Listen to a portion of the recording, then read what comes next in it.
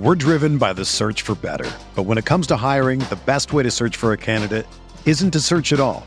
Don't search, match with Indeed. Indeed is your matching and hiring platform with over 350 million global monthly visitors, according to Indeed data, and a matching engine that helps you find quality candidates fast. Ditch the busy work. Use Indeed for scheduling, screening, and messaging so you can connect with candidates faster. Leveraging over 140 million qualifications and preferences every day, Indeed's matching engine is constantly learning from your preferences, so the more you use Indeed, the better it gets. Join more than 3.5 million businesses worldwide that use Indeed to hire great talent fast. And listeners of this show will get a $75 sponsored job credit to get your jobs more visibility at Indeed.com/Blue Wire. Just go to Indeed.com/Blue Wire right now and support our show by saying that you heard about Indeed on this podcast. That's Indeed.com/Blue Wire. Terms and conditions apply. Need to hire? You need Indeed. This podcast episode is brought to you by Coors Light. These days, everything is go, go, go. It's nonstop hustle all the time. Work, friends, family, expect you to be on 24/7. Well, sometimes you just need to reach for a Coors Light because it's made to chill. Coors Light is cold lagered, cold filtered, and cold packaged. It's as crisp and refreshing as the Colorado Rockies. It is literally made to chill. Coors Light is the one I choose when I need to unwind. So when you want to hit reset, reach for the beer that's made to chill. Get Coors Light in the new look delivered straight to your door with Drizzly or Instacart. Celebrate responsibly. Coors Brewing Company, Golden, Colorado. Support for this podcast comes from U.S. Bank. When it's time for a new credit card, the best ones do way more than just buy stuff. And that's why U.S. Bank offers credit cards that make every day more rewarding. Earn cash back, score points when you shop, dine out, travel, or binge watch, or get a low intro APR. U.S. Bank credit cards were designed to fit your lifestyle. So make every day more rewarding and check out usbank.com/credit card. U.S. Bank credit cards are issued by U.S. Bank National Association ND. Some restrictions may apply. Member FDIC.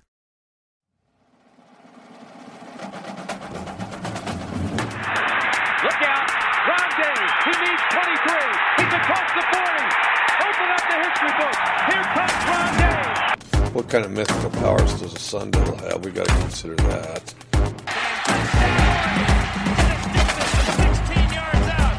It's embarrassing, but we are who we are. We're not a very good team, but we're 3-1 somehow.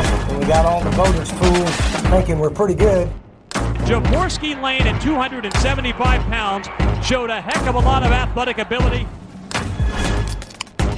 Welcome to the RotoWire College Football Podcast. Nick Whalen here, as always, with John McKechnie. It is Wednesday, October 30th. It is Halloween Eve. And John, the Wisconsin Badgers suck.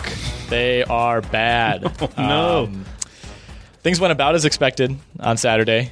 At least this time around, I wasn't expecting like a 40-point win and then got handed a loss. But this one was, I wouldn't say it was over in the first half. I thought Wisconsin played horribly in the first half. The defense held up all right. It was 10-0. You kind of felt like, all right, if they can come out and score on this first drive, put some pressure on Ohio State, get a stop, all of a sudden you're right back in it. Yep. Suffice it to say that is not what happened. Ended up being a 38-7 romp. Jack Cohn barely topped 100 yards. Not a great weather day. Justin Fields didn't exactly light the world on fire either. But you would think historically these type of games, if it's pouring rain, if it's a little chilly, these are the type of games that Wisconsin almost wants against a superior opponent in Ohio State. And it did not matter. Ohio State ran the ball 50 times, over 250 yards. Wisconsin ran the ball 34 times and got to 83 yards. It's almost like Ohio State out Wisconsin to Wisconsin. Yeah, I mean, Wisconsin they are who we thought they were once again. They just kind of invent new ways to trick their ever-loyal fan base into believing Jonathan Taylor is firmly out of the Heisman race at this point. Not necessarily his fault going against a defense that was just ready for Wisconsin in every possible way. Yeah, they weren't going to let Jonathan Taylor beat them. They were going to take him out, and they were going to see what else Wisconsin had in the bag. Obviously, it wasn't really a whole lot of clubs in that bag. Yeah, they rolled out there with the driver and a putter, and they tried to play, and it just didn't go well. It was like when you open a bag of Sun Chips, and it seems like it should be full. There's some pressure in the bag, and then you open it, and there's like an inch and a half of chips basically at the bottom. And that's kind of what Wisconsin brought in its bag to Columbus. I don't know. I mean, this Wisconsin offensive line, it feels like 2 years in a row has kind of been exposed after, I think last year especially, they got the SI cover, and pretty much immediately it was clear that they weren't quite that good. These guys eat at Red Robin. Yeah, right? Like, who could ever imagine that? Who could afford that?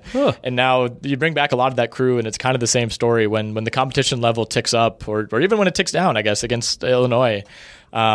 Just unable to come through. And like I said, I think Jonathan Taylor for Heisman is officially dead. Really disappointing last couple of weeks from him. I mean, again, not necessarily his fault this past week, but I thought he was really bad against Illinois, had a costly fumble in that game. And, there's a lot of blame to be spread around, and certainly he needs to be included. But I think overall, this was more about the Ohio State defense, or at least that was the story coming out of this game. And it does feel like, while one Heisman campaign may have died, that all of a sudden there's some serious Chase Young Heisman buzz. And I think Oklahoma losing, which we'll get to, maybe knocks Jalen Hurts down a little bit. Obviously, Trevor Lawrence has struggled. Tua is hurt. Joe Burrow kind of keeps chugging along. But the way that it's kind of broken for some of these other top candidates, I don't think Chase Young will win it. It's extremely difficult for a defensive player to do it. But things are kind of breaking that way for him to at least be in the conversation over these last few weeks. I mean, if Jabril Peppers with basically no stats can make it to New York, Chase Young definitely, Jabril Peppers literally rode his recruiting profile all the way to the Heisman final. He still rides his recruiting profile. Yes, it is insane. Whereas Chase Young, and his name too, Jabril Peppers helps. If his name was like Rick Smith, I don't think he would have been in the Heisman.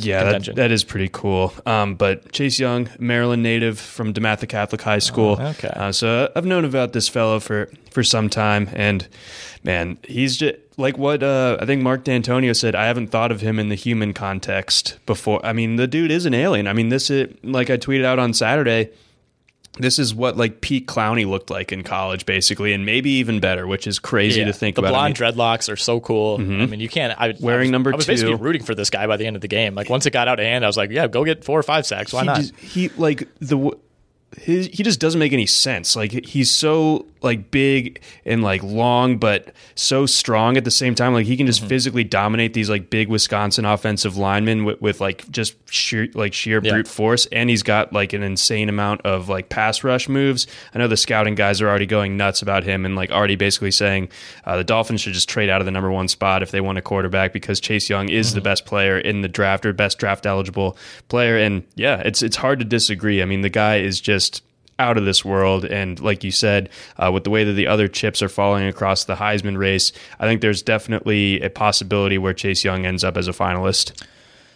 Yeah, I think he's certainly going to be deserving. I mean, it's tough to say what he needs to do the rest of the way. I think, unfortunately for him, it's probably not fair. He just needs to keep getting sacks. He can be disruptive, and Ohio State can keep winning games, but if he only gets maybe 1 sack a game the rest of the way, which is a great season, that's probably not enough. Well, if he can just be like Jabril Peppers, and you just convince the coach when they're up 40 to let him play a snap at safety or something. Look how many possessions he played. I think the other way around. Let him he's now the goal line back. Yes, he's now the tight end that when you run the obvious play action play that always results in a touchdown that everybody runs at every level, he's the guy who leaks out for the catch. Yes, automatically falls down and still hangs on. That seems to be how that always goes. Yeah, we need that. Right. I mean, I've been through this on NCAA football for Xbox so many times. When you're trying to get your defensive star, the Heisman, the only real way to do that is to get him some touches on offense. I think that the way that this sets up the rest of the way, Ohio State's got some more big games coming. Yep. If they do that, if he has an iconic play against Michigan or Penn State here in the coming weeks, here we go. Oh my God, they do have to play Rutgers still. He did what? Oh no. It's going to happen in that Rutgers game. Well, the next 2 games are Maryland and Rutgers, so he's going to have chances to continue to rack up defensive statistics. Okay, 1 second. What kind of sick humor does the Big Ten schedule makers have where they make Maryland play Michigan and Ohio State in back-to-back weeks? That's not right. Wisconsin had to play Illinois and Ohio State back-to-back weeks. It's not a forgiving schedule. Hey, Illinois is on a roll right now, so making that loss is not a team you want to play right now. Mm-mm. Yeah, so Chase Young is really good. I mean, I think a lot of people knew about that already, college football heads, but I think this was kind of the national coming out party. Definitely.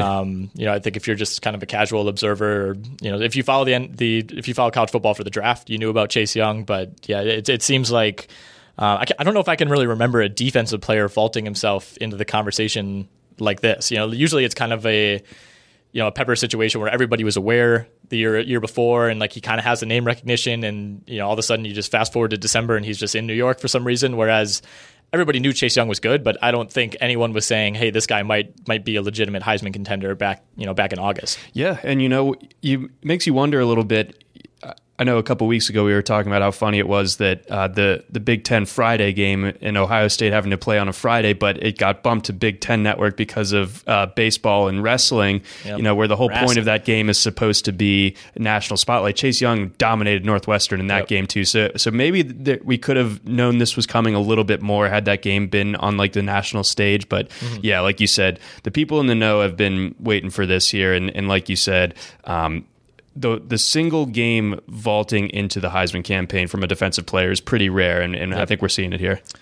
So we had a shakeup in the top 25. LSU has vaulted Alabama. They are now number 1. Alabama's number 2. Ohio State 3. Clemson 4.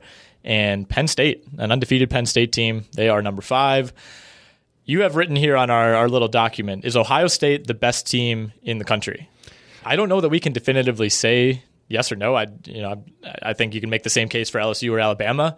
They are firmly in that discussion. Not that was news to anyone, but I think this firmly plants them in there. We're going to see in 3 weeks when they play Penn State and Michigan back to back. I think you're much more concerned about the Penn State leg of that than the Michigan leg right now. But that's going to kind of ultimately tell us. But I've seen no reason for Ohio State not to be in that same tier with LSU and Bama, even though those teams have had tougher schedules so far. Right, yeah. So the schedule it doesn't quite measure up, but Ohio State, the way that they've just kind of laid waste to everybody, and they've done it on both sides of the ball. Like the numbers love their defense, and their offense is, it's only going to get better from here the more that Justin Fields is playing and getting live reps. And it looks like J.K. Dobbins has kind of reverted to his freshman type. Last year was kind of a disappointing year from him, but this year he's been kind of a beast, actually. So the Ohio State has 2 guys wearing number 2 that are just absolutely lighting it up. So there's just so much it's such a complete team, and it seems like Ryan Day just like has his finger on the pulse of that team so well. So that is a tough stretch. It will be a very telling stretch going up against Penn State, and then they have to go to Michigan. And Michigan, we'll get to Michigan here in a minute, but I might have to like buy back in on them. But yeah, Ohio State really, really nasty. I think that's a clear top 3. Clemson's sort of in the tier of its own at 4, and then Penn State tier of its own at 5, and then you go on to the 1-loss teams. Clemson to me has almost, again, probably not fair to them, but they've almost kind of played their way out of that top 3. They're still a very firm number 4. They're a great team. Talent-wise, nobody can really stack up with them except for Alabama, but they haven't been impressive, whereas Ohio State has been impressive, even if the schedule hasn't been great.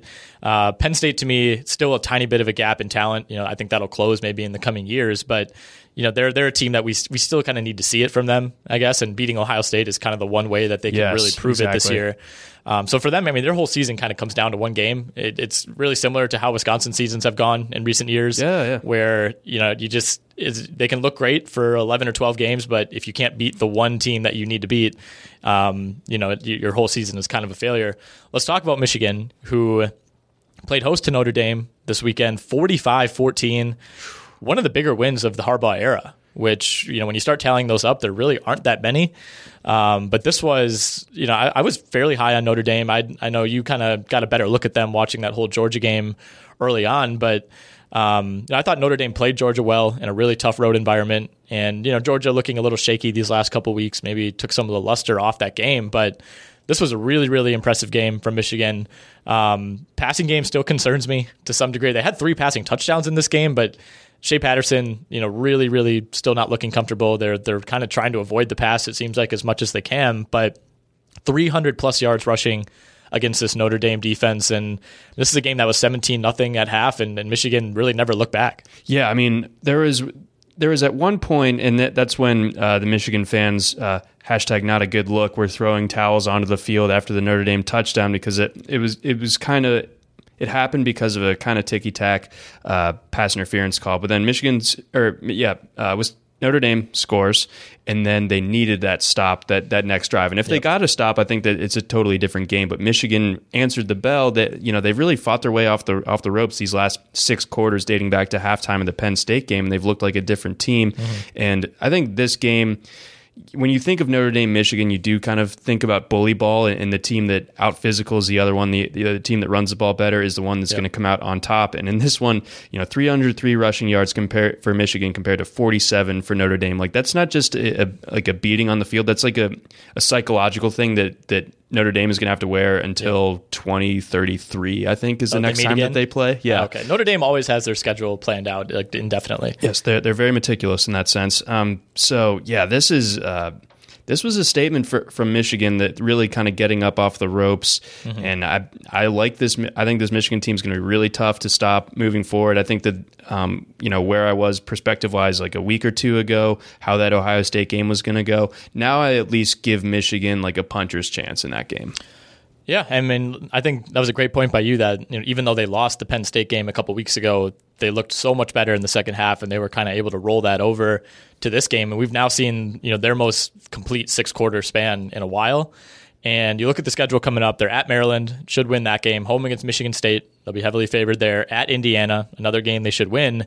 They're number 14 in the country right now. I don't think anyone is loading up on Michigan stock. They're 6-2. They've taken a couple tough losses, but there's a pretty good chance, going forward that ends up being a top 10 versus top 10 matchup against Ohio State on November 30th. I think so too, especially if the Indiana game is always tricky. Indiana is always good for kind of jumping up and giving a scare to one of the more elite teams in the Big Ten. So they'll have to be on their toes for that one. But if Michigan can continue to play this brand of football, they've kind of like had this found money guy in Hassan Haskins who's been just running wild over the last couple of weeks, and we'll get to him in DFS because he's still really, really underpriced and has an awesome matchup this week. But yeah, they've found that 1-2 punch between him and Charbonnet, where Charbonnet is just like a human fist that can just plow through.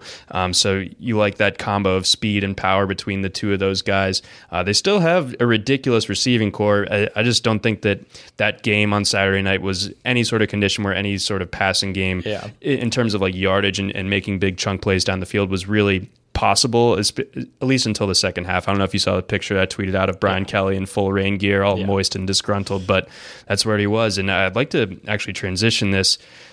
What do you make of Notre Dame now? I mean, that is a like Notre Dame. That is, to me, like the Georgia loss to South Carolina made me question like the entirety of the Kirby Smart regime and how the state of the program looks. I think Notre Dame, after losing like this on national TV to Michigan, has to reconsider some things. I know that Brian Kelly has his haters among the Notre Dame faithful, and I think that they probably have kind of been silenced to this point because Notre Dame has, like it or not, whether you want to get rid of Brian Kelly or not, going to the playoff last year and playing well up to this point in the season, you couldn't really say a whole lot to say get rid of Brian Kelly. Exactly. Now you probably can.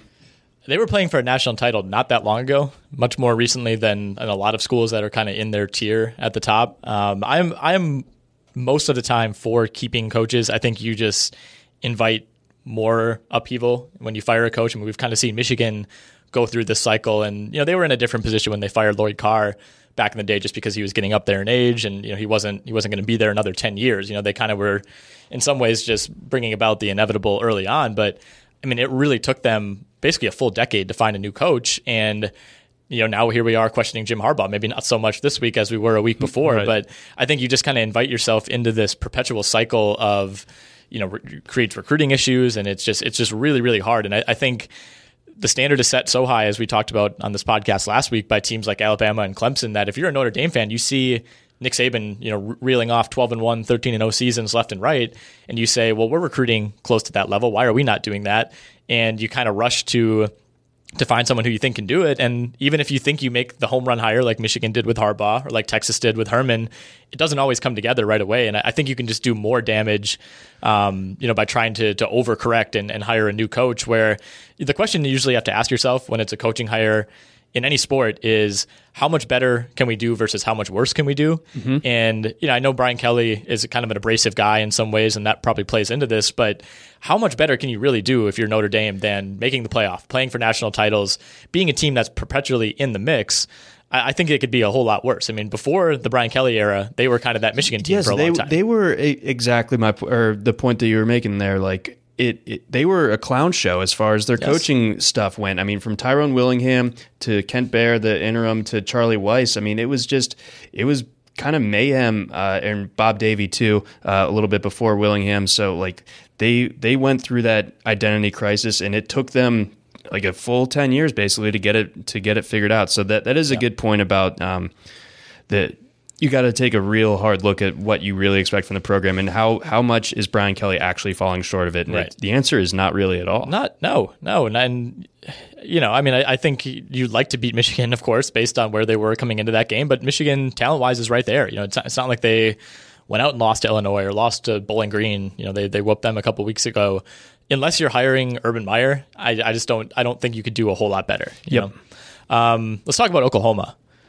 This was a really fun game. As a Jalen Hurts guy, it kind of hurt to see them lose. Got him. To K-State. They were literally like an inch away from recovering an onside kick and probably going down and scoring because they were going to get great field position. The way that bounced, and it turned out that it of course hit an Oklahoma player's leg that caused this bounce, but had that stood, they would have had the ball at the 40-yard line. Yes. And they were moving. I mean, at that point, you knew that if they got the ball, they were going to score, and this game was probably going to OT, and Oklahoma was probably going to win. But the right call was made, and Oklahoma, ends up kind of, they fell behind early in this game. They kind of rushed to come back, and just when it looked like maybe they were going to, the clock just ran out on them. And as you have noted here, this is yet another, just kind of out of nowhere unranked loss for a team that looked to just be completely rolling on its way to the playoff. Yes, and I know that Kansas State can kind of ugly things up for teams, and that certainly would have been like, okay, if Oklahoma is going to blow this game, how does it happen? And it's like Kansas State sits on the ball, they get some turnovers in plus territory, and they make Oklahoma pay for it. And that's what ended up happening, and Oklahoma just continues to have these kind of head scratching losses. The one to Iowa State from a couple of years ago still just is seared in my memory. They were 30-point favorites at home against the Cyclones, and they blew that one. Then the 2015 game against a bad Texas team, they ended up making the playoffs both of those years actually, but still if you're Oklahoma, how does this keep happening? I understand losing to good Texas teams or good other Big 12 squads, but these insane slip-ups, I mean, not that many other elite programs have it, and I have a tweet pulled up from ESPN Stats and Info. The Sooners now have 16 losses to unranked opponents as a top 5 team, which is fourth. That's insane. Yeah, that's fourth. In their history? Or yes, in their history. That's still a lot. It's still way too many, and the only teams with more are Ohio State, Notre Dame, and USC. So trash programs, obviously. So I mean, it says a lot that they have that many games as a top 5 program and all that. But still, the point remains here that they do have a history of losing games that they shouldn't, and now I think especially in this year's climate, it's going to cost them a playoff spot. Yeah, and maybe not for sure. I mean, they kind of now join the ranks of Georgia as kind of one of those one-loss teams that is still going to be in the mix, but now needs help. I mean, if you're projecting it out right now, you got to imagine one of LSU or Alabama is making at least one, if not both. There's a situation that sets up where they could certainly both make it. I'm still penciling Clemson in until further notice. This is such an unimpressive run, but if they're undefeated, they're not going to be kept out. You would think the Big Ten champ, whether it's Ohio State or Penn State, looking pretty likely that it'll be one of those two. That team probably gets in. There is a scenario, I guess, where the Big Ten gets kept out again, where they kind of beat each other up. But with the way it's shaping up, I think there's going to be a somewhat of a controversy brewing, because I think we're going to have a lot of one-loss teams that are going to be vying for the 3rd, 4th, 5th, 6th spots. If we were to have a 16 playoff, of course, but it's setting up for there to be a couple teams that I think will really think they have a case, and they're going to be left out. Yes, so I think Oklahoma absolutely needs to win out from here and win convincingly, kind of the way that they have from earlier in the season. They need to hope that the SEC only has one representative. I think if the SEC gets 2, then that pretty much knocks out Oklahoma. They got to hope that Oregon slips up one more time, because a one-loss Oregon team, the Pac-12 worse than the Big 12, but at the same time, if Oregon's only loss is to a good Auburn team, and they have won 12 straight games in response to that, whereas Oklahoma's loss comes to, and at the time, unranked K-State team, then I think you probably put Oregon's resume over Oklahoma's. So I think that, as it stands, as we project things out here a little bit, it looks like Oklahoma very well could end up on the outside looking in. Is the nightmare scenario for a team like Oklahoma or maybe even like a one-loss, let's say Ohio State loses to Penn State or loses to Michigan and then wins the Big Ten, is the nightmare situation the winner of Alabama LSU loses the SEC title game to Georgia or Florida, and then maybe both of those teams get in. Let's say Alabama loses. I'm trying to work out the math on if this would even be possible. Because only one or Alabama and LSU can't play for the SEC title. They're both in the West, so only one of those teams is going. And I think let's say Alabama beats LSU and then loses to Georgia. Would a one-loss Georgia with a win over Alabama and a one-loss Alabama with a win over LSU, would they both get in over one-loss Oklahoma, whose loss comes to K-State? Yeah, because basically that question becomes, does the loser of the SEC championship game, if it's on the West side, do they still manage to get in? And I think the answer is probably I think so, yes. Because if you're losing, you're probably going to be playing Florida or Georgia, and for those teams to be in the title game, they'll likely be ranked in the top 6 or 7. It's not going to be looked at as like a horrific upset loss. It would be a one-loss team that they would be facing off against, and obviously the winner of the SEC will get in no matter what. So Oklahoma would really, really prefer it for like the West to just take care of business, I think. Yeah, I think you want LSU to beat Bama and then just roll the rest of the way. Maybe you want Florida or Georgia to take a loss just to completely knock them out. But yeah, I think you're rooting for the SEC West, one of those teams to just kind of roll the rest of the way, and then hopefully you sneak in as a 4 spot, assuming that Clemson and Ohio State get the other 2. Right. Yeah. So that's how it kind of needs to set up for Oklahoma to really have any hope here. And yes, some slippage from the other one-loss teams. Hope that they kind of pick each other off, and then it'll be interesting to see. I mean, that Ohio State Penn State game will be huge because neither of them have losses at this point, and the winner of that game gets to play in the Big Ten championship game. Right. I mean, you would think. You would think so. Yeah, I mean, the Big Ten championship game has just been pretty lopsided most years, where it's basically Ohio State versus some inferior team, because Ohio State, Penn State, Michigan, and Michigan State are all in the East, and Wisconsin's basically dominated the West. The next best team in the West has probably been Iowa for basically the last decade. I mean, Nebraska's been a non-factor. You can kind of cross off Illinois, Purdue. You could cross off Minnesota until this year.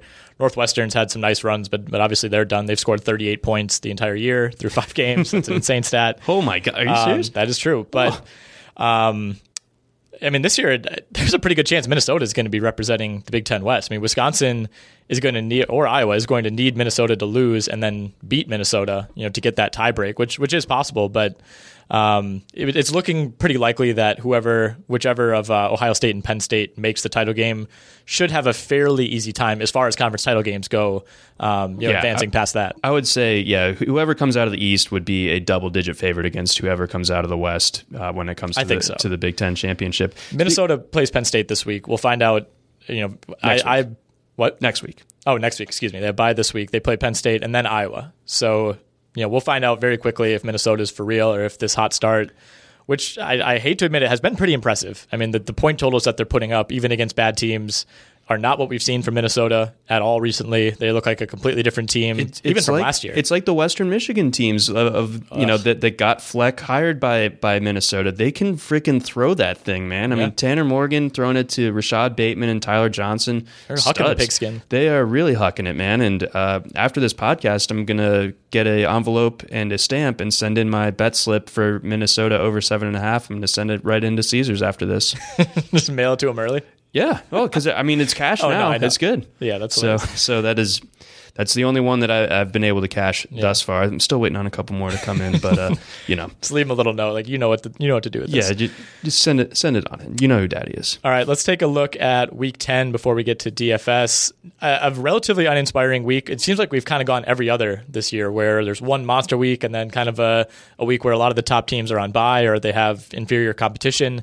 This is certainly one of those weeks. I know you'll be watching Michigan, Maryland in the early window. Michigan's a 21-point road favorite. That feels light. That does feel really feels light. Maryland has not put up a huge fight this year.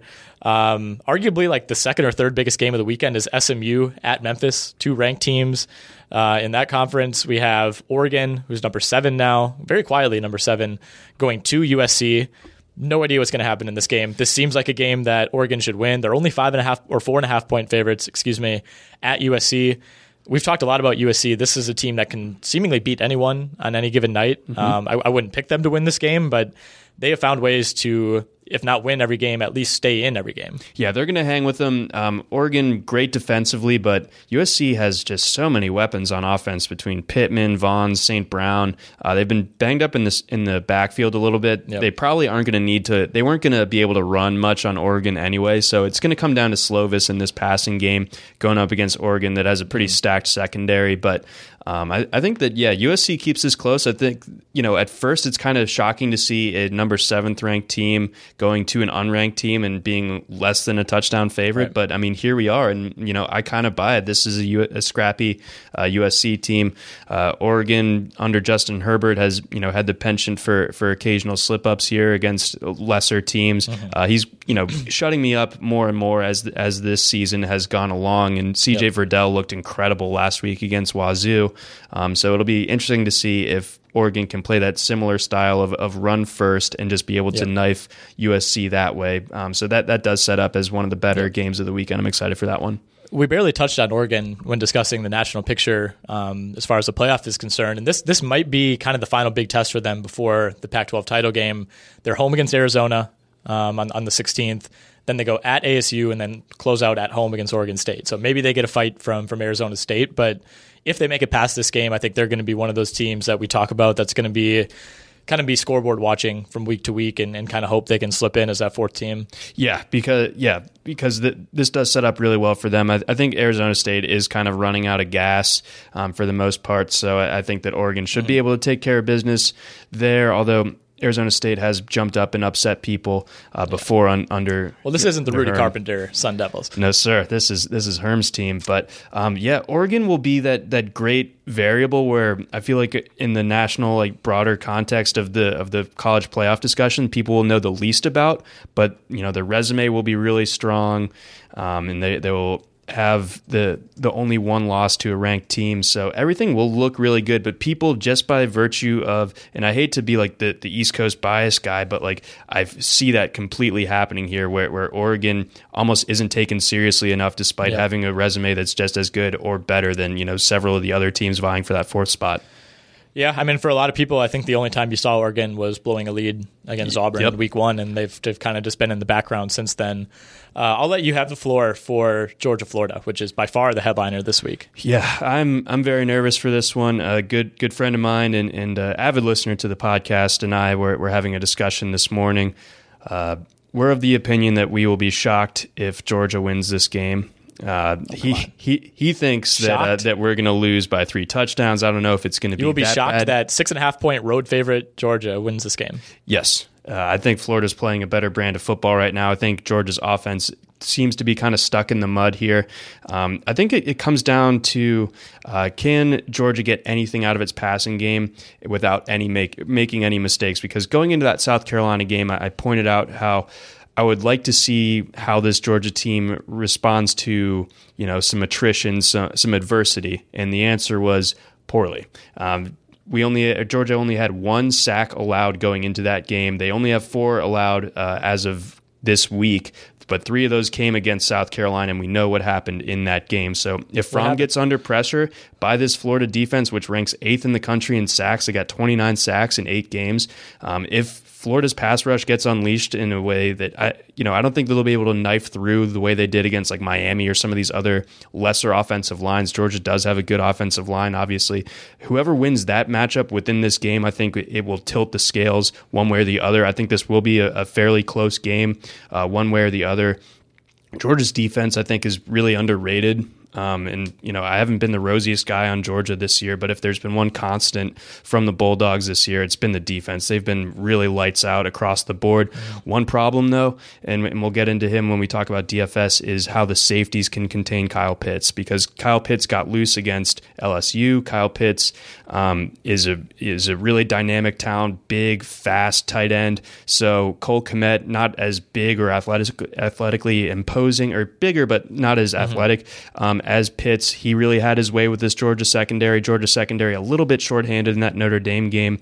So if they're at full strength here, I think containing Pitts is going to be absolutely crucial. And then I think when it comes to this Florida offense, I'm not like blown away by their skill positions otherwise, and I'm not that blown away by Kyle Trask. But I think that the way that Dan Mullen has his offenses designed generally, with better pieces than what he had at Miss State, it is going to be a test for this Georgia defense. And I could see some, kind of shot plays, some big plays deep down the field that can get Georgia on their heels.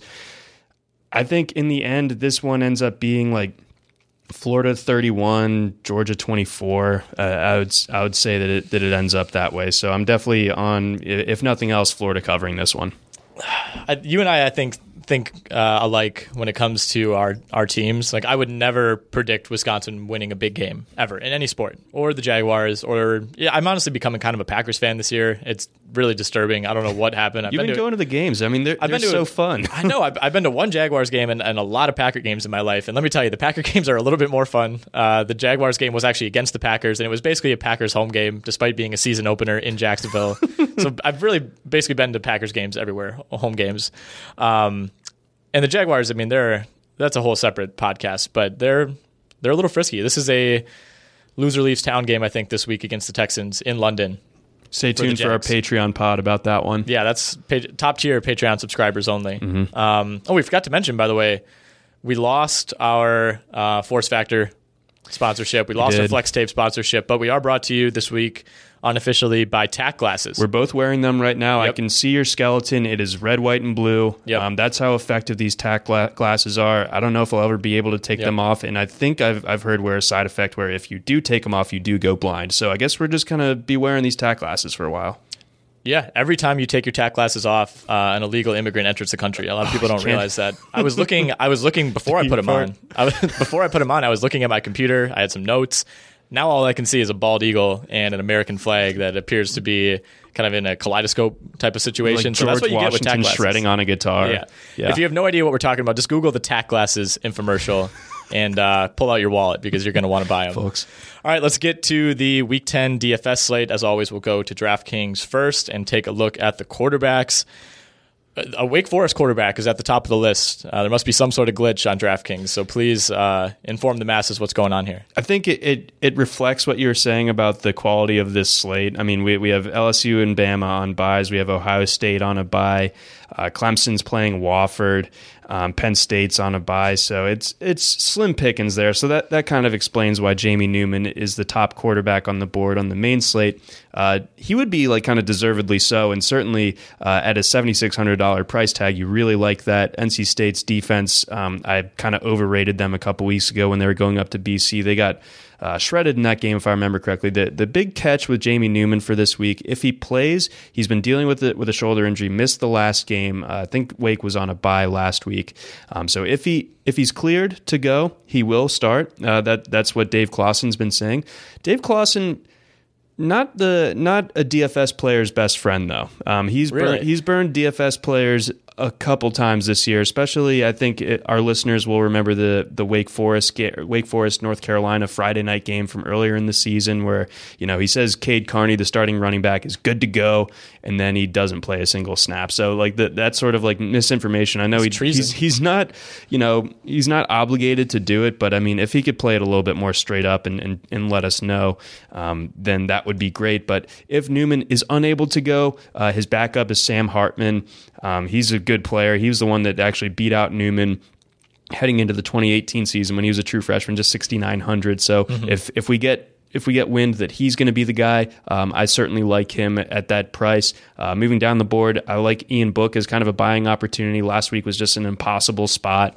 Michigan really just kind of devastated Notre Dame, and the weather obviously wasn't going to really help the passing game either. Virginia Tech really bad on defense, so I would imagine that Ian Book gets it back a little bit this week here, and hopefully enough people were shook by what they saw last Saturday to where they wouldn't think to use him this week, but I think he's a fine enough play for DFS. Dylan Gabriel, really, really interesting. 7,500, the Central Florida quarterback. Central Florida just burned Temple to the ground last week. Like they scored like 63 points on them. It was just like a massacre from the start. So I expect similar things to Houston. Houston could be a little bit deflated. They've had a long week to kind of to digest that loss against SMU that I think they kind of viewed as their Super Bowl. So I mean, that was their chance to knock off an undefeated SMU at home, and they didn't do it, and they were close. So I expect this Houston team to be a little deflated, and I think Gabriel can take advantage of that. And if you can hurt the Houston defense, it's definitely through the air more so than on the ground. So looking at that, and then rounding out like the 7,000 type guys, Tyler Huntley at Washington. I think he's dinged up, didn't play in the second half or played much in the second half last week. So I'm off of him, plus going to Washington, kind of tough to begin with. Khalil Tate, I don't know what Kevin Sumlin is doing. He's like literally rotating quarterbacks between him and Grant Gunnell, cannot make up his mind. So that just, the old adage, if you have two quarterbacks, you have none. It really, really works under Kevin Sumlin, who's proven that time and time again from even his Texas A&M days, just blowing it with Kyle Allen, Kyler Murray, even Kenny Trill. Kenny Trill, I forgot about him. Where did he end up? I don't know if he ever got a whiff of the NFL or not, but like he had all his talent and he just completely mismanaged it. Doing it again at Arizona, so he's basically the college football equivalent of like the monorail salesman from The Simpsons, and I'm not sure I care for it. Is there ever a two quarterback system that's worked? Like Leak and Tebow, that's the only one that was like a 90-10 split. It wasn't like they were trading off series.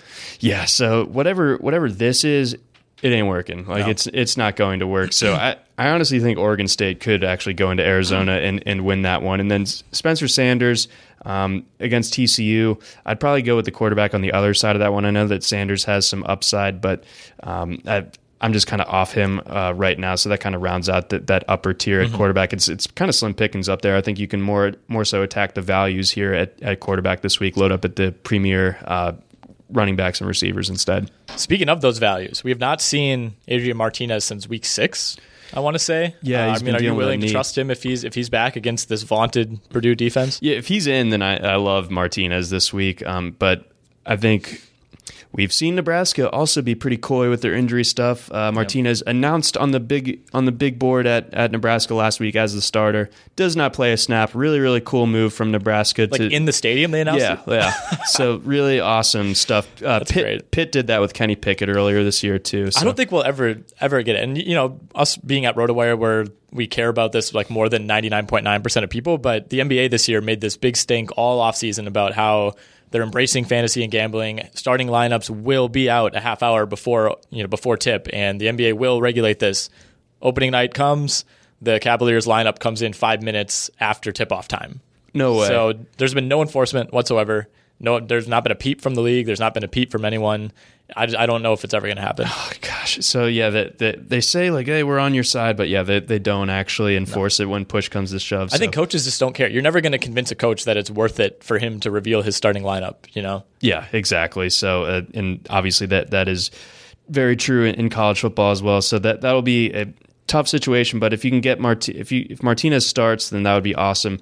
But if Luke McCaffrey starts, then that's really awesome. I forget what his price is off the top of my head, but that guy is going to be a stud, and maybe he's the one he's what we thought Adrian Martinez was going to be, because he's really athletic, can run, and can throw. Looked great last week, even in defeat. So I think Martinez or McCaffrey, whoever ends up starting, I do like for Nebraska this week. And then Jake Luton, 6,400 going against Arizona. Arizona just a bad defense overall.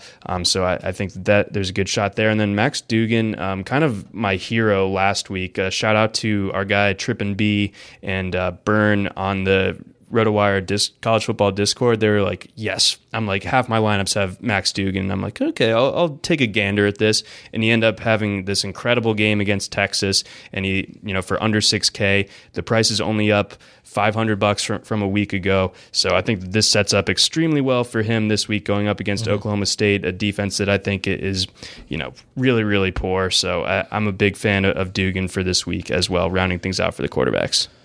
Let's move to running back. Once again, the Tube Man, up at number 1. He is $8,300 this week. The only player at running back priced above $8,000. $7,900. You can have Cam Akers. You have A.J. Dillon at $7,800. I guess it's kind of the usual suspects up here. Jonathan Taylor will every now and then make an appearance based on the slate, but Wisconsin is of course off this week. So I guess talk me through the case for Chuba Akers and Dillon at the top. Boy, shout out to Akers for last week. He was, I think, like just a couple yards short of scoring a Florida State record 5th touchdown in that game. So he was absolutely just crushing it last week. So that was, we identified that as like probably the play of the week, and that really paid off nicely. Yeah. So that was great. I don't like him as much this week. I think the price increase would have been a lot higher if the defense he was going up against was worse. But Miami, for all of its warts this season, does have the best run defense in the ACC. They are allowing like 14 points to opposing running backs. That's the best in the conference. So as much as I love Akers, I think I will probably avoid using him this week at 7,900. Chuba, again, like he's just, the volume is so crazy for him in terms of like the sheer workload he gets. And they're at home going up against TCU. TCU coming off obviously an emotional win. I see Chuba doing fine in this game. I just don't know if I'll have that many shares of him. When for $500 less, I think the best running back play on the board is probably A.J. Dillon. Again, you get to target that Syracuse defense the way that you did with Akers last week. Syracuse is just getting gashed week in, week out against opposing running backs. And A.J. Dillon, I know that he didn't have the best game last week. It was against Syracuse. Against teams that are more on level footing with BC, he's been seeing like routinely over 25 carries. I expected that kind of workload this week. So love A.J. Dillon at that really expensive price tag. Still yet to see Javian Dane get a single carry for Boston College this year, which is puzzling. We need A.J. Dillon to get out of the way here, so hopefully after this season he'll go pro, so it can be Dane time. Get the hell out of campus. DeAndre Swift, 7,400, going up against Florida. Based on your assessment of this game, I'm going to assume that you're going to go a little bit light on Swift this week. I will have some Swift just because I think that earlier in the season people were kind of peeved at Swift's output, and that's mostly because Georgia was playing these cupcake teams and not really exposing him to more than like 10 carries per game. But since the Georgia season has kind of gotten underway here and they've gotten into the meat of their schedule, Swift has been seeing a really healthy workload, and he's been really good with it. He's averaging almost 7 yards a carry once again, and he's a great pass catcher once again. So again, I don't think that Florida necessarily is great against the run. I think Florida's strength is in the secondary and in its pass rush. I think Georgia will probably endeavor to just and I know it's like you're not allowed to say establish the run anymore in 2019, but I think Georgia will probably try to establish the run with Swift. I think that's their path to gaining footing in this game. So I expect Swift to have one of his heavier workloads of the season. I think over the course of this game, he will get his. And a Florida player also referred to him as average earlier this week. So I'm sure that he'll remember that. How dare you? Wow. I got really angry about it. I had to go take a walk. So there are several UCF backs priced all around the same this week.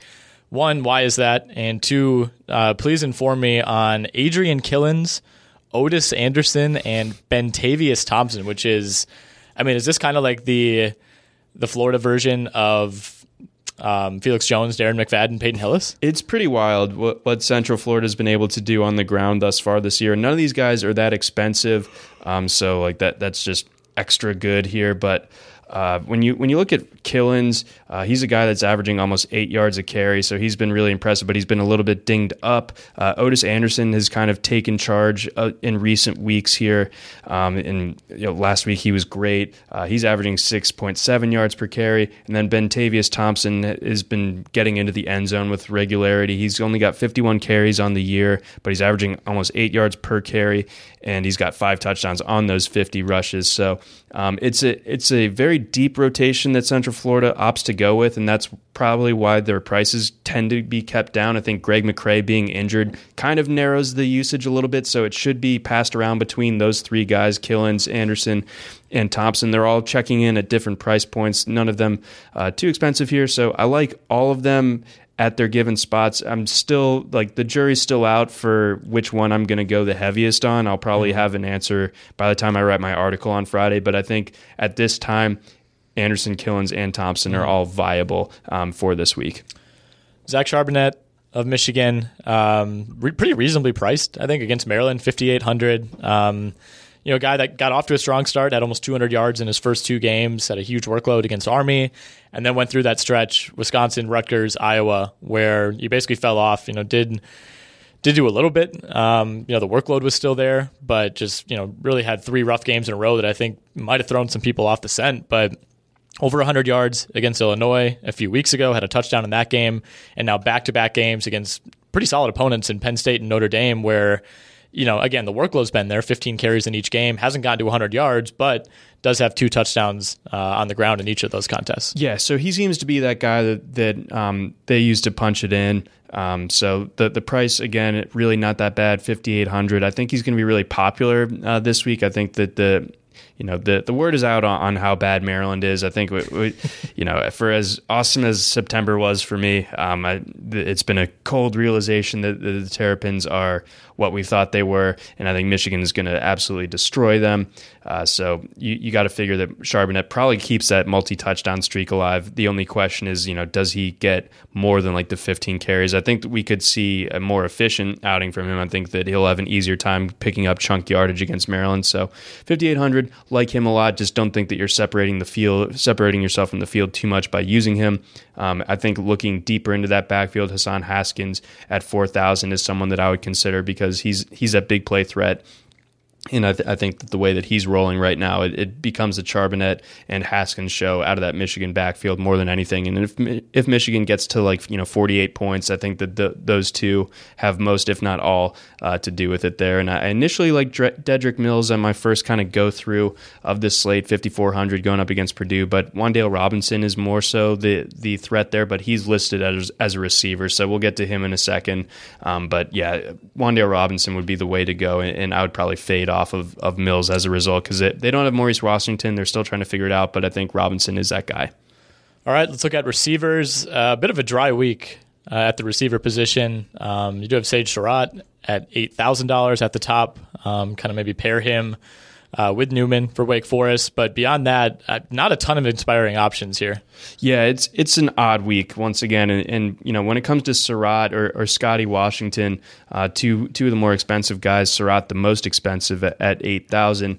I think just the uncertainty about the quarterback situation at Wake Forest is going to drive down his ownership. At least for me, I'm not going to actively, or at least my first instinct is to not go heavy after Surratt, but maybe the fact that he is really expensive with that with that uncertainty at quarterback, if you can get Surratt at less than 20% ownership in a tournament going up against this NC State defense, maybe that is a nice way to separate yourself and get a guy who is an elite talent that might be a little bit undervalued this week. So I think I'm actually talking myself into him a little bit there. And Washington also sees a lot of targets as well. So maybe this Wake Forest passing game can keep things going.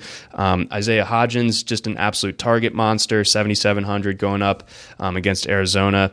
If you like Jake Luton as your kind of cheap punt play at quarterback, then I think Hodgins is kind of necessary guy to pair him with in this matchup. Gabriel Davis is just going to be really hard to stay away from though, because he's 7,600. So you're paying a lot for him, but going with him and with Dylan Gabriel, it just feels like that's going to be the backbone of most of my lineups going up against this Houston secondary that is really, really bad, really apt to give up the big play. So that's kind of the direction that I would go among these top guys. And then Tylan Wallace, you can always make the case for him that he's sort of like the wide receiver Chuba Hubbard. He's going to get his opportunities, but I think that there might just be more optimal ways of spending your money this week. Okay, let's look at FanDuel real quickly before we get into the real meat and potatoes of what we need to talk about. Any differences this week that are worth noting on this slate? Yes, so that one has the Memphis SMU game on it. Memphis really, really strong against the pass, so I will probably be off of Shane Buechele and some of those pass catchers, whether it's James Prochet or Reggie Roberson. Reggie Roberson injured a little bit there, so you'll have to keep an eye on that one as we get a little bit closer to Saturday. This tight end, Kylan Granson, really stepped up in his absence after Roberson got hurt last week, so he might be a value play, especially if Roberson is out. But if I'm going after the SMU offenses with Xavier Jones, I'm going with an Xavier Jones and A.J. Dillon type of build, especially at the running back position, or specifically at the running back position there. Really like those two on FanDuel. At quarterback, Skylar Thompson and Max Duggan are both pretty affordable. Those are guys that kind of open up a path for you to go really expensive. At receiver, And then also I like DeMonte Coxey of Memphis on the other side of the SMU Memphis game. That he's the number one receiver for Memphis.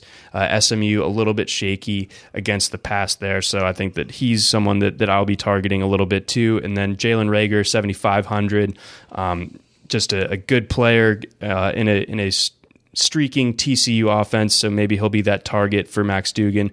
Tay Barber is someone to also consider from that TCU passing game. And then applying it to both slates, love Wan'Dale Robinson on both. I think he's almost a must play, especially if he's like their starting running back again, is listed as a receiver. And I love Kyle Pitts of Florida. He's not as cheap as I would love on DraftKings, but he's pretty cheap on FanDuel relative to the salary cap, $7,200 on FanDuel. I think that he might be a little bit more attractive there because he's got more touchdown upside, less like cheap reception type of upside. So that hurts him on DraftKings a little bit. But Kyle Pitts, either way, I think is a matchup problem for Georgia and good play on DFS. Okay, so I'm very excited to talk about this. Yes. This is an annual article that usually comes out around this time every year by Brett McMurphy, who used to write for ESPN. He now works for Stadium, who used to be 120 Sports. But anyway, that's all irrelevant, basically, in the grand scheme of things. He did his annual survey where every college football coach in Division I, except for one, which we'll get to, named their favorite musical artist. And you and I took a close look at these earlier today. For the most part, I think they line up with about what you'd expect. Nothing too crazy. But we'll kind of pick out some of our favorites here. I should say right away, the unsurprisingly top vote getter was Kenny Chesney, followed by Eric Church, followed by Dave Matthews Band. So that all checks out. Nothing to see there, but a few of these individual ones were pretty great, so I'll let you lead it off. Okay, so yeah, there's a lot to get into here. At first, the all-hair team among coaches, Mike Gundy and Dana Holgerson, all-hair team for slightly different reasons, but their commitments to the mullets one way or the other, very inspirational. Both of those guys said Prince.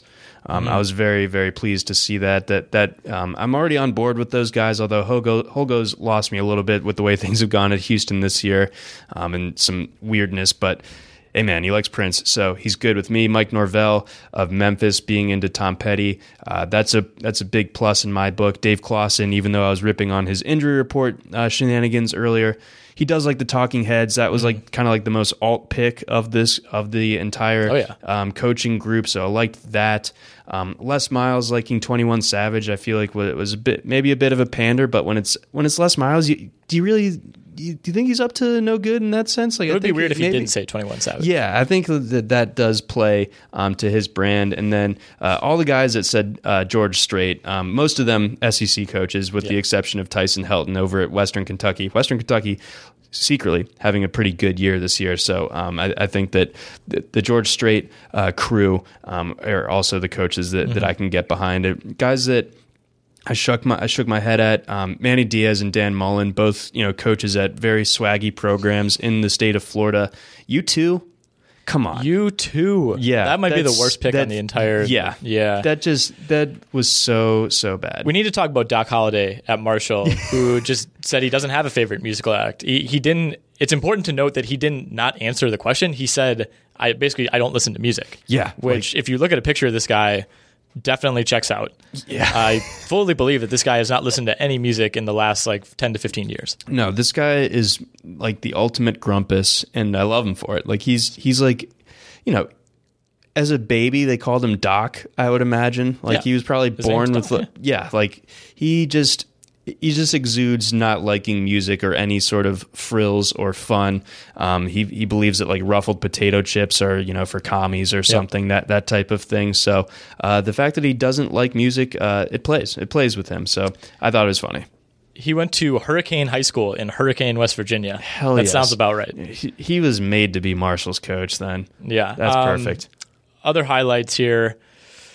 Man, Walt Bell picking Tool. That was pretty wild. Awesome. I know, like Walt Bell, I would have thought would have been in the Les Miles because he's, in his early 30s. He's 35. Yeah, so I would have thought that he would have gone the 21 Savage route, but Tool, all right, fair enough. I like David Shaw, the Stanford coach, being into Sade. I like to think that, maybe one day when he's like, getting the guys in the bus, getting ready to get off the bus at like USC or something, and instead of playing the pump up song, he's just got like some baby making music going by mistake. He's like, oh, who thought of that? And then Nunzio Campanile, the interim coach at Rutgers, being a Billy Joel guy. That's so perfect Jersey. I think that response alone should warrant him some consideration to remain on as the head coach at Rutgers. Yeah, I completely agree. I mean, some of these are just, like we said, most of them are just so spot on that they're almost not noteworthy. I'm kind of scrolling as we go. A lot of Jay-Z mentions. That's kind of nice to see. A lot of AC/DC. Brent Brennan at San Jose State went Snoop Dogg. That's an interesting one. I need to mention Paul Chryst went Phil Vassar, which is... What is that exactly?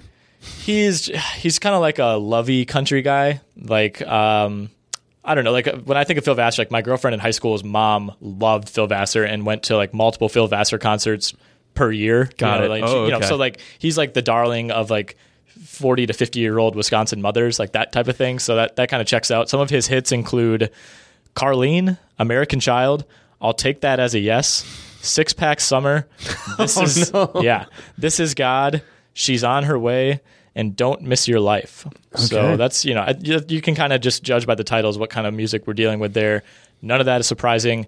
Chip Kelly going Mumford & Sons, obviously. Once again, stuck in 2010. Not surprised. Kevin Sumlin went Drake, like that. Maybe a little bit of pandering there, but, still. You would imagine that some of these guys were just like asked one of their young, like grad assistants, like, who should I write down for this? Like, what would play well? Yeah. I assume that's what Mark Stoops did when he went with Toby Keith. Or Joe Moorhead going Notorious B.I.G. They'll think I'm cool, right? Who's the Notorious B.I.G. again? Is he the Dr. Dre guy? Are they the same guy? I think he thinks that's Rick Ross. Yeah. Oh, he is big. Yeah, that's true. Yeah. All right. Yeah, I think that kind of wraps it up. I mean, it's overwhelmingly country music and like 80s rock. Yeah. So, duh. But I will be very interested. Hopefully Brett keeps doing this every year.